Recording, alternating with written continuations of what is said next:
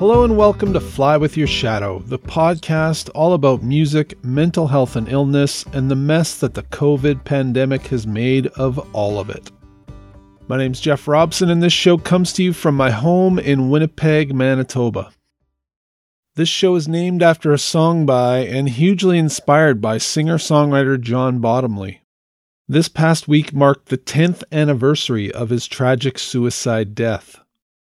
I feel dedicated to help keep his music and spirit alive and hopefully to spread awareness of mental health and illness issues.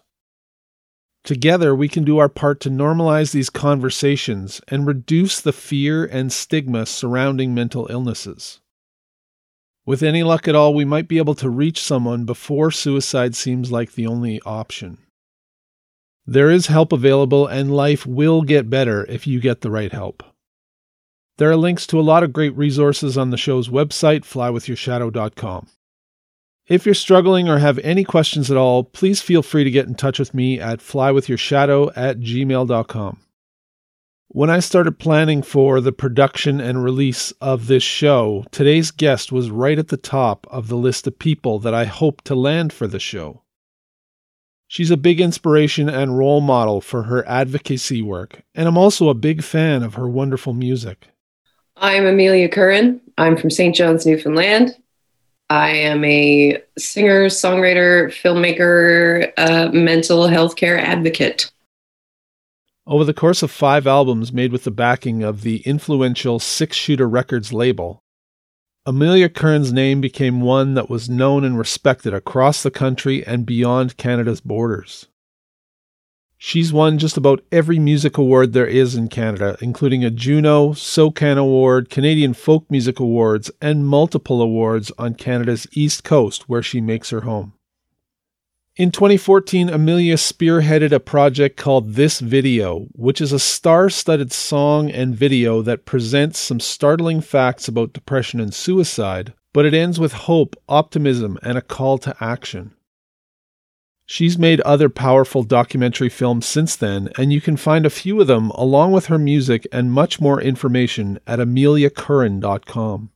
This video eventually led Amelia to form an organization called It's Mental. That's a grassroots community organization that focuses on the funding and sharing of knowledge on mental health realities and first aid mental health training that will help safeguard our communities, families, and friends. Please check out itsmental.ca to find out more about the organization. To find training in mental health first aid, visit mhfa.ca. All of those links and more can be found at flywithyourshadow.com. Even though there's a lot of serious and heavy material to cover, I had a whole lot of fun chatting with Amelia, and I know you'll enjoy listening. As usual, the sound quality isn't perfect, but I think you'll get the message loud and clear. I know you say you've got no regrets, but I call time. Every secret calls a number, and this one's mine. All right, let's start musically, because I think most people, especially out here, probably know you most for your music, but it's been a while. I think your last record was, Watershed? I think it was 4 years ago or something. And Was it 4 years ago? Yes. Yeah, 2017, I think. 4 years ago. And I don't know when the last time you were in Winnipeg was, but we haven't seen you for a while. So things have been fairly quiet on the music scene as far as we know. Is that still something that you're doing a lot of? I wouldn't say I'm doing a lot of much. I am still making music. I have some grand plans. I have one grand plan, and it's a gooder, and I'm really excited about it, but it's still going to be a while. So yeah, I mean, if my career was still what it has been, I would have made another record 2 years ago, or 3 years ago. Or 1 year, I don't know. Every 2 or 3 years would be your album cycle. So Watershed has done what it's going to do, and now it's sort of gone by way of old catalog. And but I switched it up a bit. I've had I left Six Shooter Records, not for any juicy, gossipy reason. It was just sort of, I reached the end of that road. I reached the end of that cycle. I did enough of the tour it, write it, record it, tour it, write it, record it. I got tired of it. So I've moved on to other things. My one grand plan, which I've told no one about. Should I tell you? I would love that, of course. Should this be the moment? I'm going to do it. I am working on a show. If we hopefully will return to the kind of life where we get to have shows, and so I'm writing songs about systemic discrimination and victims of systemic discrimination. I know that sounds really feel good and warm and fuzzy, but it is sort of my sweet spot through all the mental health advocacy work and through the filmmaking and all of this stuff. I've landed in a place where I want to remember the purpose of folk music. And through history, the purpose of the folk song is to stand up for the folks. And so I'm going to try and do that with a lot of consultation with a lot of community groups here in St. John's. I'm going to write the songs, I'm going to do the interviews, and I hope that it's something that we can take on the road as a presentation for social justice and systemic change. So is it a play? Is it like... No, it's a music show and probably an album too. I'd like there to be a film component because it's all facets of my life. Recently, somebody dropped the phrase mid-career artist on me, and I had a nervous breakdown of sorts, and I don't know what to do with that, but I was like, okay, fair enough.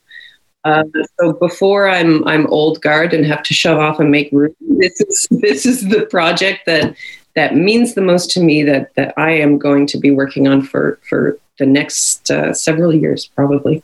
Get that out of the way before you have to go on the obligatory Casino Greatest Hits tour, I guess is what they're saying. Yeah. Then I'll get that Juno Song Circle gig, and they'll be like, wow, we thought you died.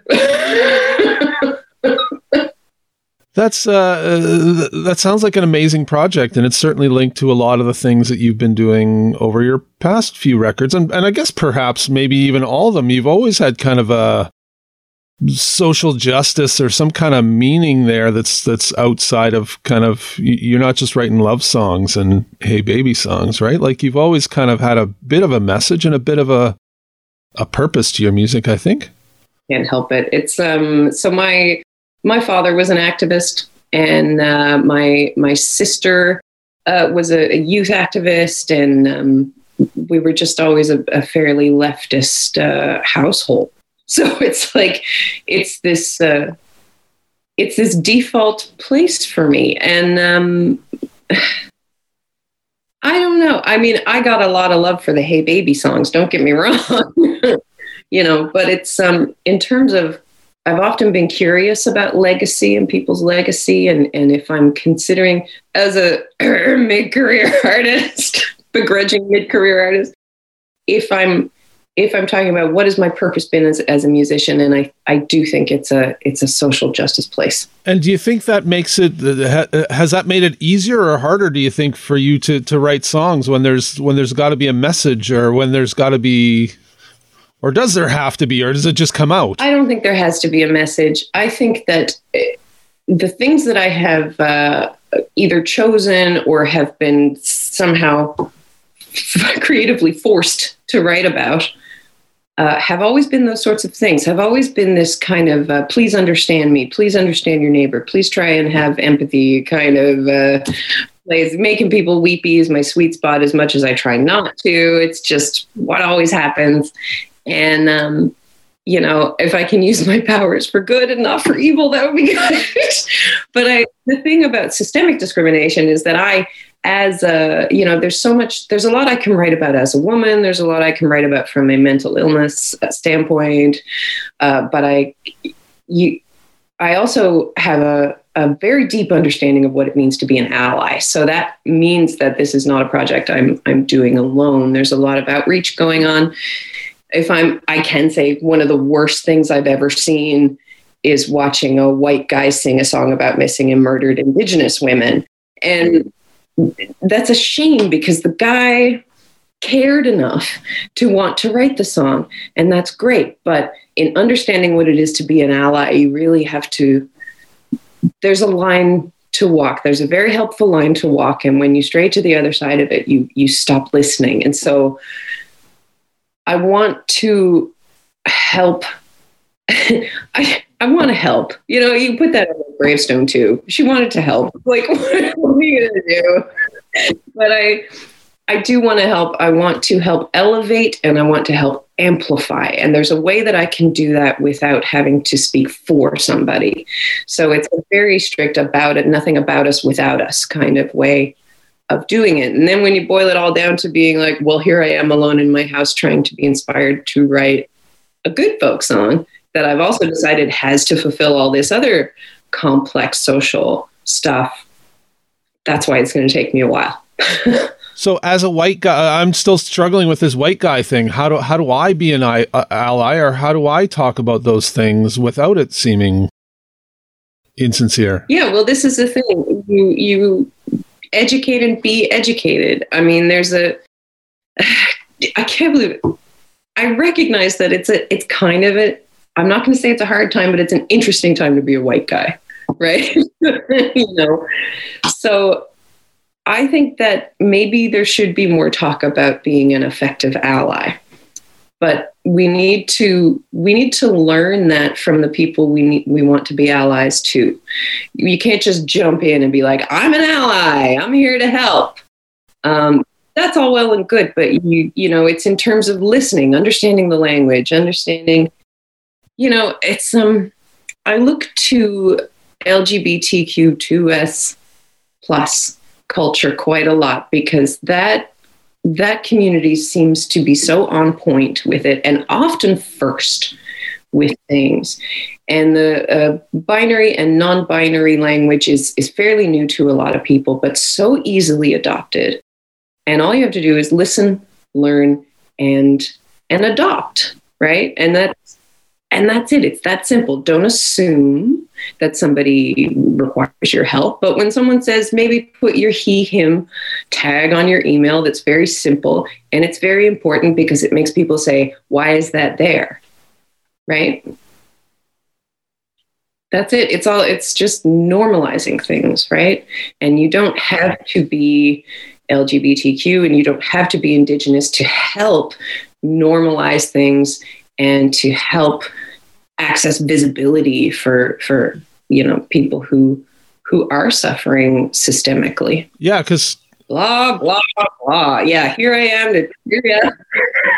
No. It's given me a lot to think about, because I want to help. I want to be that guy, and guys especially. Like we want to fix things. We want to come in. We want to help. So we just always assume like barging in and saying, "Hey, I'm here to help." It's going to help, but that's fine. And you have to be like, it's okay to include myself too. So I thought, you know, I'm a straight woman, you know, with female identifiers. And I was like, oh, there's no room for me in this, but there's room for me to say, I'm a straight woman who identifies as female. That's okay. Because then it's okay. So that's me, over to you. You know, it's okay for, you know, why are we requiring people who identify as different to do all the self-identifying? Even though I'm in a majority, it's harmless for me to use a similar identity language, to just be like, yeah, name tags are okay. Everybody's got name tags. Don't worry about it. I never really thought about that because it kind of normalizes that and like opens the door for other people to say who they are, right? Yeah. Add the he, him. And then, you know what I assumed? Sorry. Add the he, him, they, or what, you know, whatever it is that you prefer, because how are you going to know if you don't ask? You can't expect people to be psychic either. Put it on the end of your email. There's also tags that you can put there that says, why is this here? And if someone is curious and wants to click it and doesn't want to ask, then it can bring you to sites that will explain very simply why these gender identifiers are there, gender pronoun identifiers. Oof. It's a lot. Language is a lot, and it's often changing, and it matters a lot. And the thing is that we have to allow ourselves and each other to ask questions that may be stupid questions. I want to say there are no stupid questions. There may be wrong questions, like, when people are like, well, which bathroom do you use? I'm like, maybe that's not quite the wrong question. Maybe it's the bathroom's fault, But it's okay to ask a few wrong questions before you get to the right one, right? So we have to allow other people to do that and allow ourselves to do that. And hopefully you get the right answer. And that to me is being an effective ally, is allowing yourself to take part. Not just say, oh, that's not for me, so I'm going to close my eyes and close my ears, and because that's not me.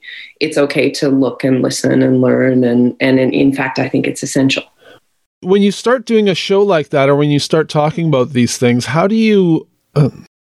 I feel like there's kind of a line between entertainer and educator. I'm generally an educator. And I feel like, in your line of work, you're probably a large part entertainer.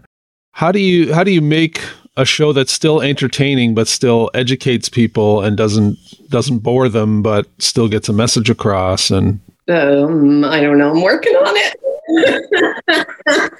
I don't know. That's the thing. I mean, I could talk about this sort of stuff all day long, but if I want this to be engaging and if I want people to listen, and the thing is, I'm talking about this, which I care about a lot, but I also care about music. I want it to be good. I want it to be catchy. I want to, I'd like to make some money. I want all that stuff too. I don't know if I'm asking too much, but I'm working hard for it. So I don't know. I mean, you want it to be engaging. I think that art is important when we see ourselves in it. And I think that that's what's important about representation too.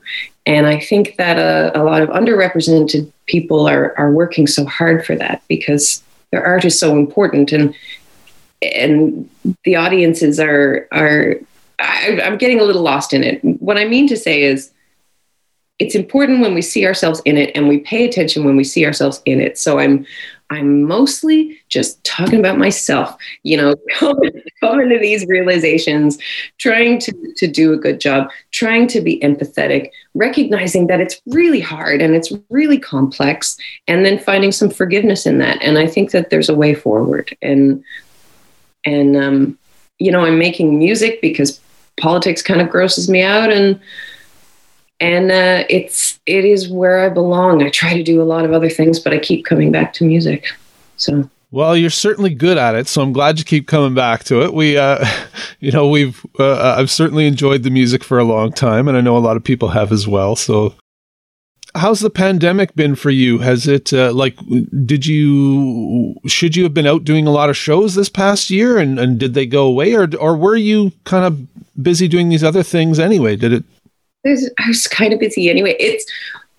I don't know if it's Murphy's Law or whatever, or fabulous timing. I don't know if it's fabulous timing or terrible timing, but I had, sort of parted ways with my industry partners and representation. And I was like, okay, I think I'll make some documentaries. I think I'll take a breather. I think I'll deal with my industry trauma and step away from the industry for a while. And then I had a baby and a whole bunch, which I got very defensive about because people were like, oh, she took time off to have a baby. And I'm like, no, it was the opposite. Anyway.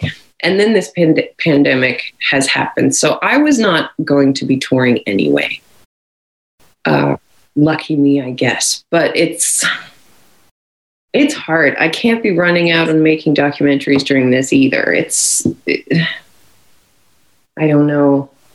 I've lost my train of thought, but there's, I was up for a sort of switching gears anyway. To have disappeared among the pandemic, like so many other artists, I do still feel that I'm a part of the community, even though I was sort of stepping to the side a bit. So.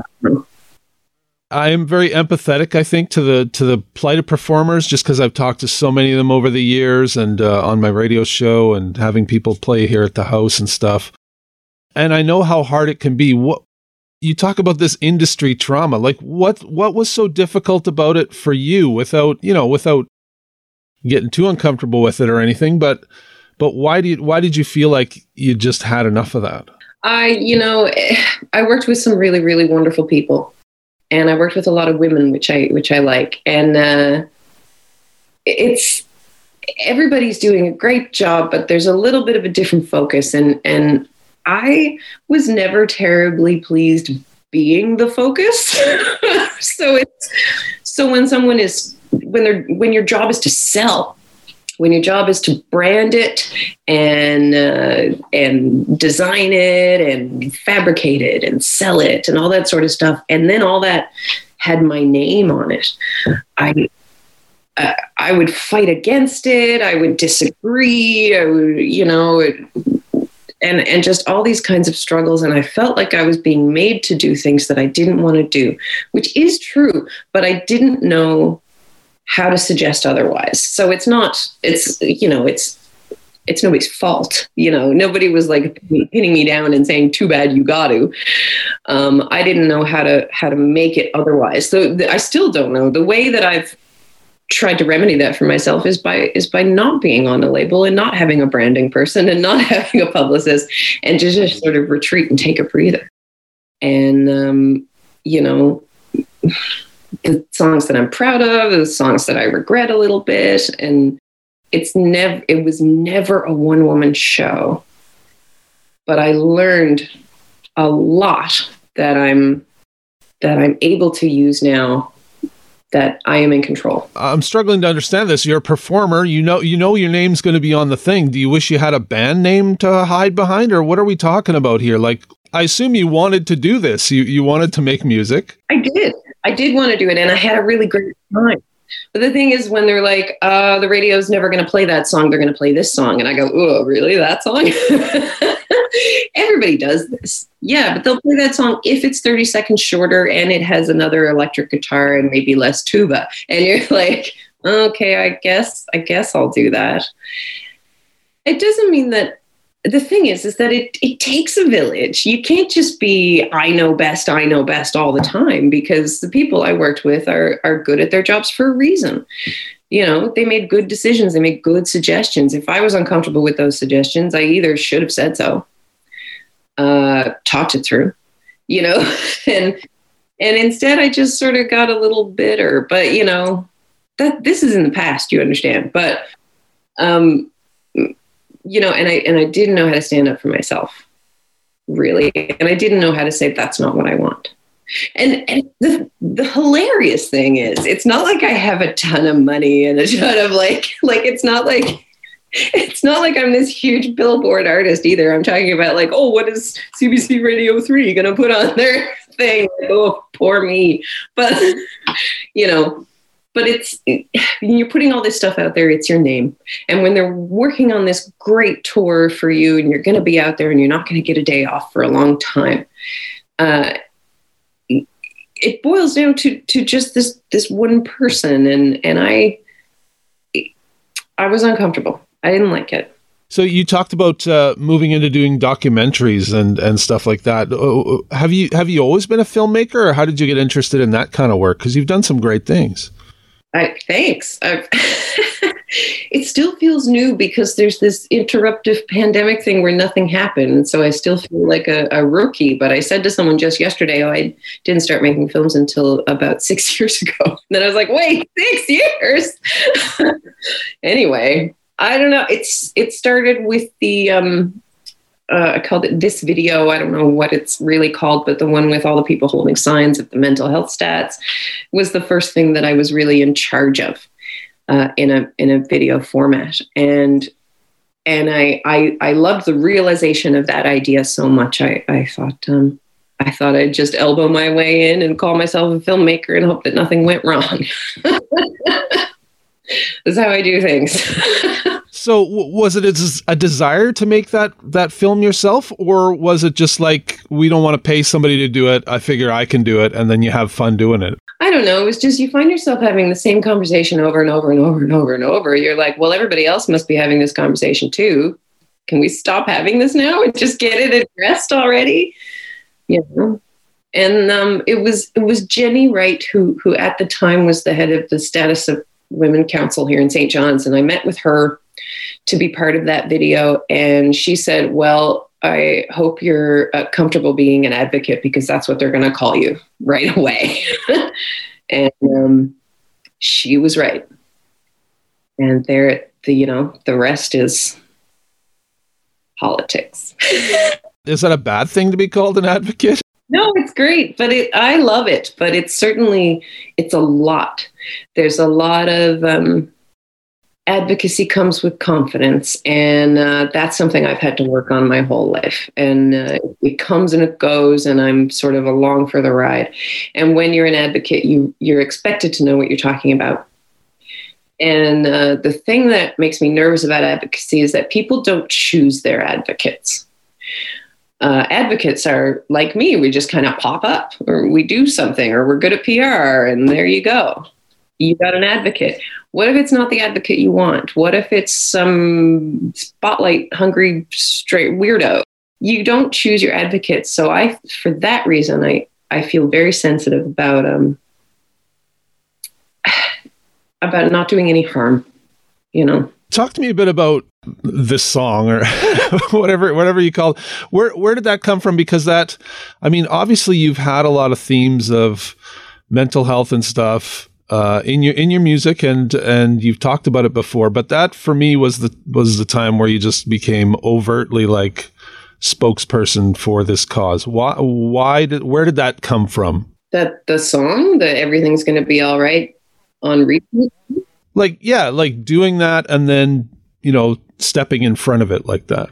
You know what it is? It's asking people if they want to take part in it, and watching people trip up over themselves, wanting so desperately to be a part of something and to help inspire change and to help tell people that they're going to be okay, even though things are not okay. I don't know. I had an idea. I asked people if they wanted to take part, and it was so well received. That flow of confidence went up. I was like, okay, I'm not wrong. I'm not wrong about this being important. It really matters to all these people, and it matters to me. So here we go. So I don't know. I don't know. It's very tricky, and it's an ever moving thing. It's always changing. Can you talk at all about your personal reasons for getting into this, or why this was so important to you to do? Yeah, I've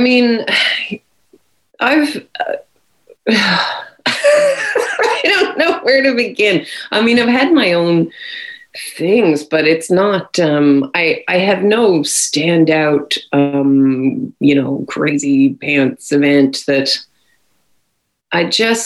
it's almost like folk music, is that this is a natural home for me. This is a natural home for my skills, for my, empathy, for the things that I care about.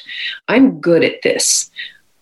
I can help with this systemic change, and with people who are, it's funny, I used to say people who are sitting alone in a room, but now of course everybody's been sitting alone in a room for a year, but for people who were sitting alone in a room 20 years prior to that, I was like, I can do this. I can help. I regret when it gets very political, and it often does. And I've sat on a number of committees, and I've, been frustrated by that. Politics sort of plays on your vanity, and everybody's got a little bit of vanity. But when they're like, oh, Ms. Curran, we'd like you to sit on this very important committee with blah, blah, blah, and you'll be reporting directly to the minister of blah, blah, blah. And I'm like, yes, I'm very important, and I want to do that.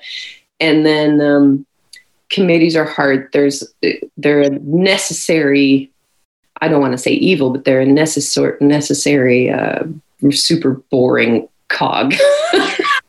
Part of what I'm trying to do with this show is just have people share their kind of personal experiences with mental illness and stuff like that. The reason for me doing this show, there's a few of them. I've had some terrible mental illness issues in my life. It's amazing that I'm here today. I feel blessed every day that I didn't actually kill myself, one of the 1,000 times that I wished that I could have. I wish I had known at the time that more people were having those kind of troubles than just me, because you feel so isolated when it's happening.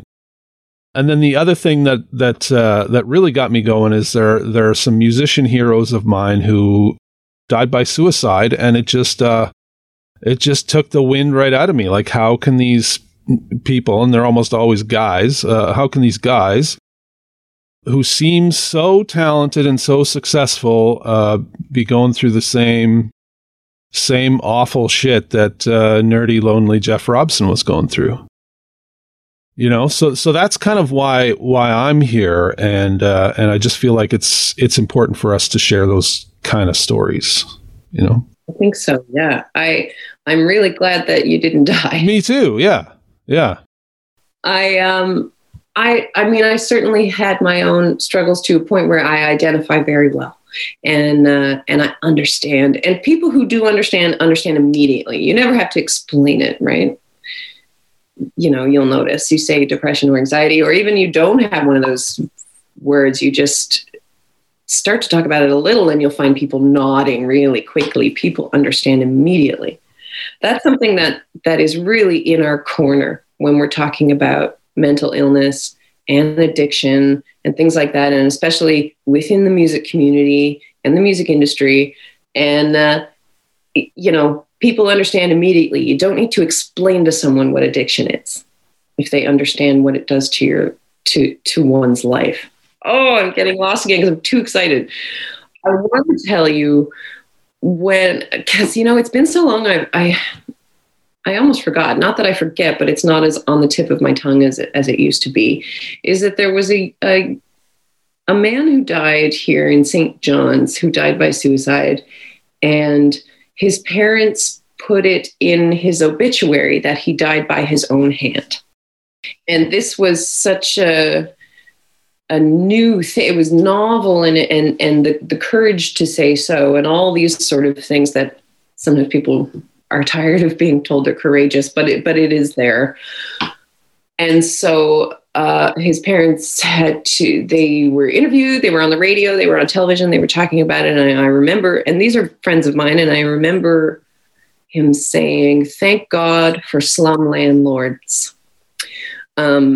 which is so weird, but there are so many people in varying stages of spiraling or of recovering, where the opportunities to take part in an effective community or society are so little that I understand what he meant. Thank God for slum landlords, you know?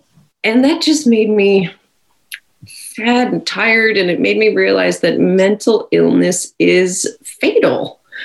Oh my gosh. I was like, he died from mental illness. He didn't, you know, this wasn't complicating factors due to something. He died from a mental illness that went either untreated or undertreated.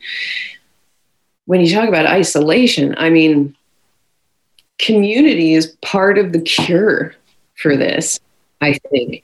And I've seen so many people die by suicide, and it does keep happening. And I lost a friend just a month ago, and I'm like,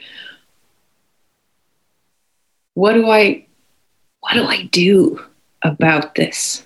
How much of it is actually to do with health, and how much of it is to do with poverty, opportunity, connection? You know, these are all the things. How much of that is political, and how much of that is up to us?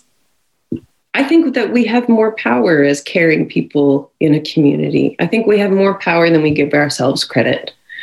You know, I think mental health first aid would go a long way to relieving a strained system that's run by the government. I think it would save lives if people understood mental health first aid the same way they understand CPR, even if you didn't take the class, if you just saw it on TV or something, because art is important when we see ourselves in it. You know, I think this could go a long way. I think the answers may be simpler than all that. And we need to be there for each other. And it's okay that we don't know how. I know you kind of have your own, I don't know whether you call it a foundation or what, but you have an organization that you kind of, where you go and you speak about these topics and stuff like that. How did you go from just, you know, caring about the topic to being that's a big part of your job now. That's okay. So my partner, it's called It's Mental, which is a sort of a Newfoundlandia, Newfoundlandese kind of play on, I don't know. We love it, but that's mental, you know? So it's called It's Mental. And it was, my co-founder is Donnie Cody and DC Design House. I would urge you to show him some love. He's in branding and marketing and publicity and all well-established favorite stuff of mine. but he's good and he knows what he's doing. And this is a real sweet spot for him too. So we got together. He said he enjoyed that I was tired of sitting around and waiting for the government to do stuff. And so we partnered up and I don't want to say we floundered, but it took us a while to find our real goals. We made a ton of t-shirts and then we bit off way more than we could chew by giving them away for free all over the place. We spent like a year and a half begging and borrowing and stealing friends to like stuff these things into envelopes and madly going over lists. Oh my gosh, what an administrative nightmare. But so that's free t-shirts for you. What we've done, I'm so glad you asked because we launched a new website like yesterday. It's mental.ca. So what we are doing is we are, I'm so good at elevator pitches, right? We are sharing mental health first aid training as far and as wide as we can reach. And that is what we're doing because it's the sharing of knowledge. And it's that simple. And sharing knowledge gives you the confidence and it's easy to share knowledge if one person is confident enough in it. So you can get the mental health first aid training. You can also, we're hoping to be able to pay for people to become trainers so they can train the people to give the course, and then we'll have even more mental health first aid trainers to the point where like you're tired of taking the course. This is where I want to get. Oh no, not CPR again. That's where I'd like to get, with the first aid. It's a great course. It's not complex. It's encouraging that a lot of your common sense instincts about this stuff are not too off base, and you can learn a lot about it. However, getting the training to become a trainer comes with a pretty hefty price tag. So that's what we're helping with. So we're doing a pretty massive fundraiser, 12-hour yogathon. That's what you always wanted in your life. 12 hours of yoga. That'll help. It will help. It will.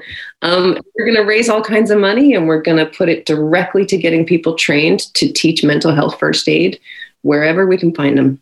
Now, obviously, we need to go to the website and find out more about this, but can you just give me an idea what mental health first aid looks like? Like what's involved in that? Well, it's exactly that. I mean, think of your first aid for your physical health. It's here's how to deal with the immediate problem and then get to a professional. That's what it is. It's first aid. It doesn't make you a psychologist. It doesn't mean you can diagnose all your friends.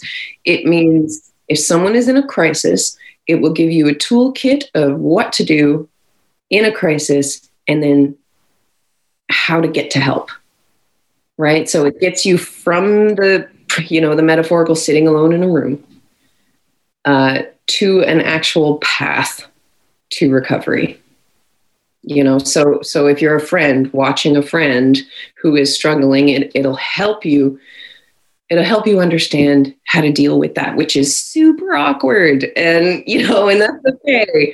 But it's gonna help you. It's almost like listening lessons too. That's so amazing because I think in so many cases sometimes we know that somebody might be having a hard time, or we know for sure that they've been in and out of a mental illness cycle or whatever. But we just have no idea what to do or even how to help, right? So, and often it's like, you don't want to bring it up, but you don't want to do nothing. And so this is giving me kind of ways to start that conversation and do those things. Yeah, that's exactly it. Ways to start the conversation and how to take part in the conversation effectively. You can't just, mostly your empathetic instincts are going to be right. But you have to be so wary of triggers that there are really important steps in the first aid. And if anyone is that you can find available courses near you, I think it's Mental Health Commission of Canada, MHCC, is going to be where you would find the courses. I'm pretty sure, I'm not positive, but I'm pretty sure there's a page in there where you can plug in your postal code and see if there's any available courses. If it costs a lot of money, let me know and I'll get mad at someone for you because it should be readily available, right? That's the goal. We're going to get a lot of people trained, and then we're going to try and make it as accessible as possible.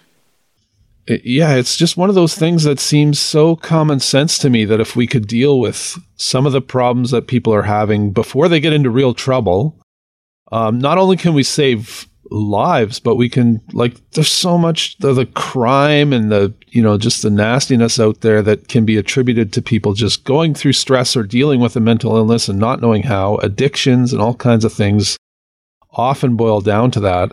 And it just seems like, why aren't we doing something about this? And I guess the ultimate answer is that you and I just have to start doing something about this. Exactly. Yeah, we can. We're gonna, like I said, I do a lot of speaking, which is fancy talking, and so I do a lot of talking.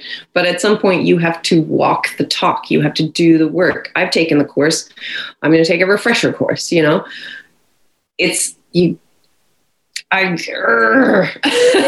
is something that we can do.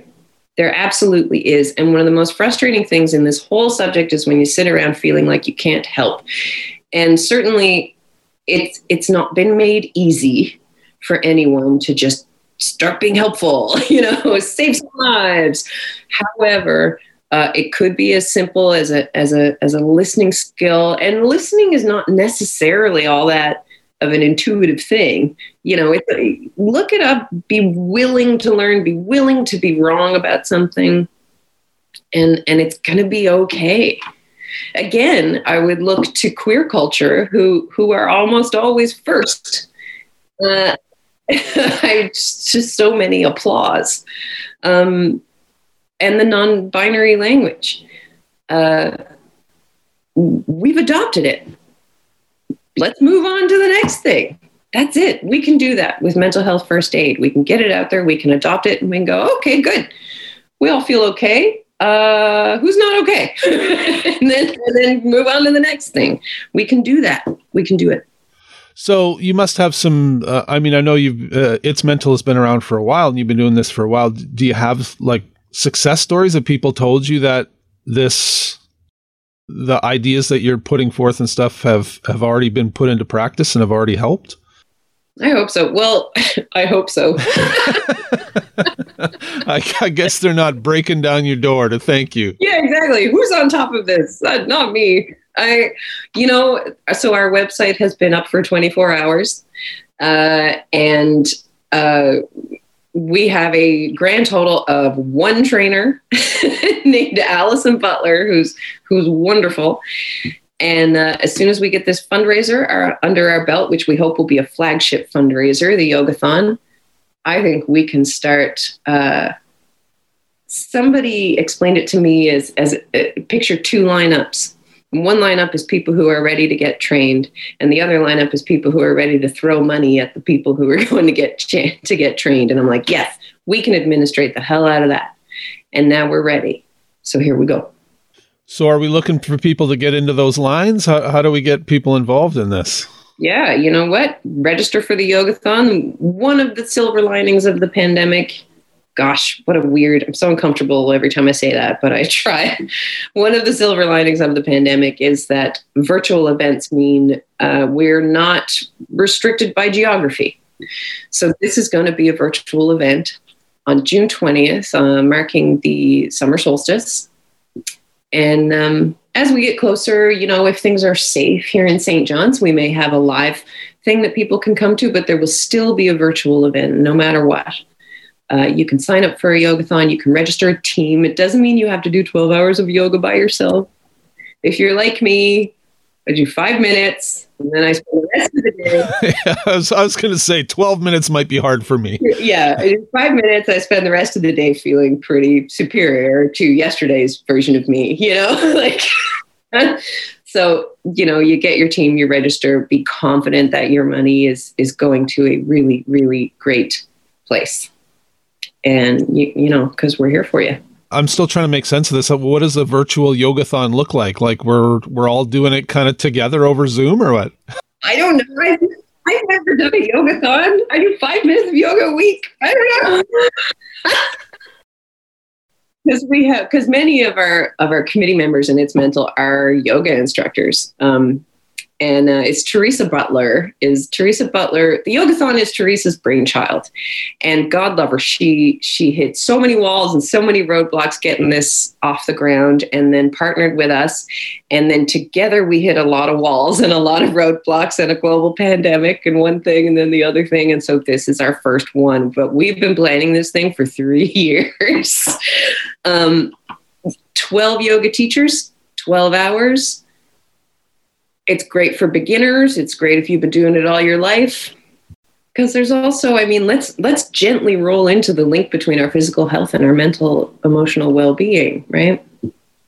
I guess we just go to itsmental.ca and find out more information about this. And yes, because my elevator pitch, as we've established, is not great, but it's. But are these things like you're in Newfoundland, and we can read about this on the internet? Is there some way that we can bring some of these ideas to our community as well, far away from there? Sure. I'm not going to say no to an invitation like that. We're doing our thing here, but this scale of it is new for us as well. Because again, we're a registered nonprofit, dirty dirt. We have all our ducks in a row, but we're just a committee. We're not a governance board. We're a working committee of volunteers. Small potatoes, great big hearts. There's no reason that we can't be partnering with people across the country. This is the thing. When you just insist that something can be better and you're going to try and help make it better, people are going to help you do that. You're never going to have to do that alone. I am not alone in my advocacy work. I'm not alone with It's Mental. Lots of people are volunteering and they're like, what can I do? I'll do whatever. And it's because I just insisted. I'm like, we're going to change this system because it sucks. So let's do it. And people are like, yeah, I'm going to do that too. People will say yes if you build it, they will come, like all this sort of thing. I think that I'm trying not to compliment myself, but I want to say that I mean this so much. And I think that that's coming through. And I think that people have responded to that and to that end, not to that end, but because of that, I'm not doing this alone. So many people are working so hard. And,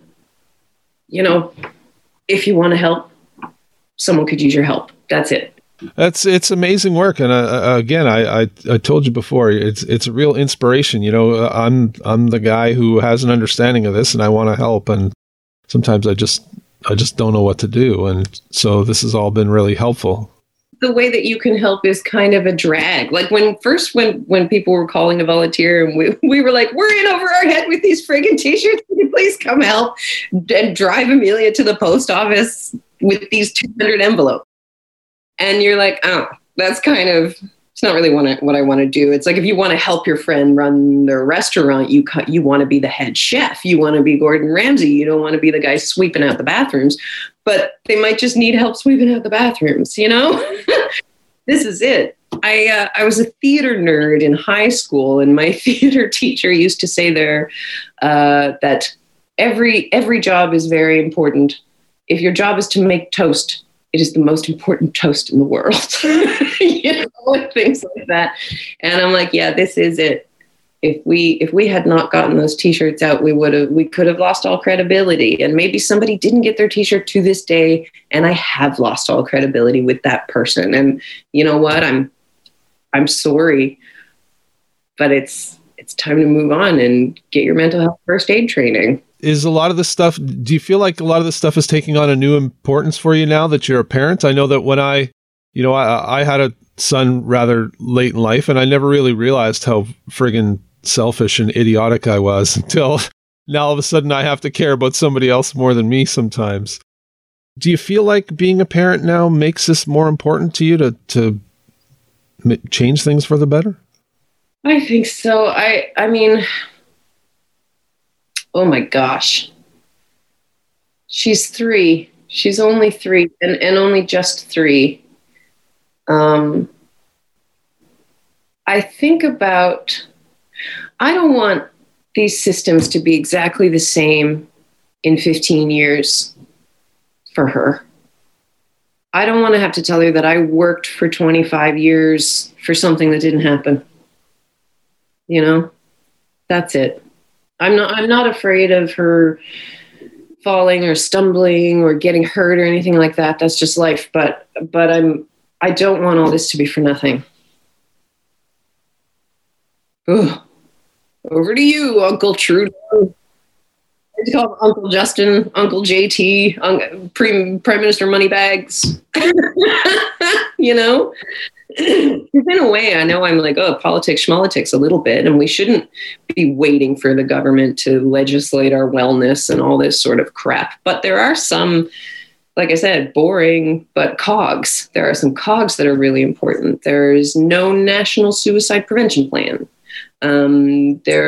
Provinces are starting to jump on board with that. I checked up with our own province, the government of Newfoundland and Labrador. I was like, do we have a suicide prevention plan? And the answer was no, but it's being worked on. And it's been being worked on for about 2 years. So these are the kinds of things that are, I call it politicking. Okay, they're just politicking about it. There's very little political will for this stuff because it's not money, you know.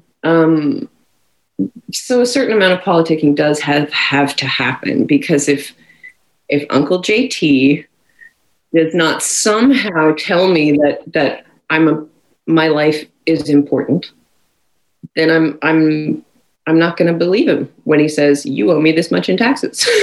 You know, like I'm trying to take part, and it's okay to need to be told that I matter. So in a way, politicking is going to play a part, but I don't think we need to sit around waiting for it, because they're going to take a long time. I will tell you that because it's a new position for me. It's only been 5 or 6 months. I've been sitting on the board at CASP, C-A-S-P, which is the Canadian Association for Suicide Prevention. So it is not a terribly well-known organization, but it is national. And part of the reason I'm there is to help. They didn't call me because they needed my help. I was like, please, can I sit on your board? And they were like, yeah, okay, I guess so. But, you know, we all know who CMHA is, Canada Mental Health Association.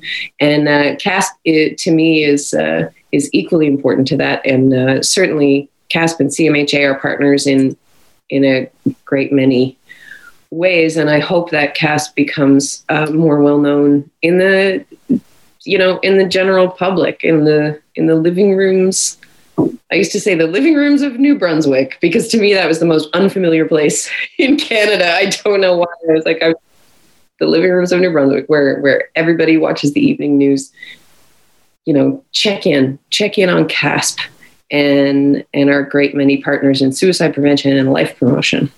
Well, what does a suicide prevention organization or policy even do? Like, if I knew how to prevent it, I would just go do that. Like what's in the policy, or what? That's kind of it, right? It's kind of it. We're kind of going, how do we prevent this from happening? Oh my goodness. You know, and apologies for making light, but it's cultural for me. I got to laugh it through. There are, woof. So, I mean, it's like I said, when I first got involved in advocacy in general, it was because it was a realization that mental illness is fatal. And so for CASP, I think that also rings true for CASP. And oh my gosh, I'm new to it. It's a new role for me. Forgive me.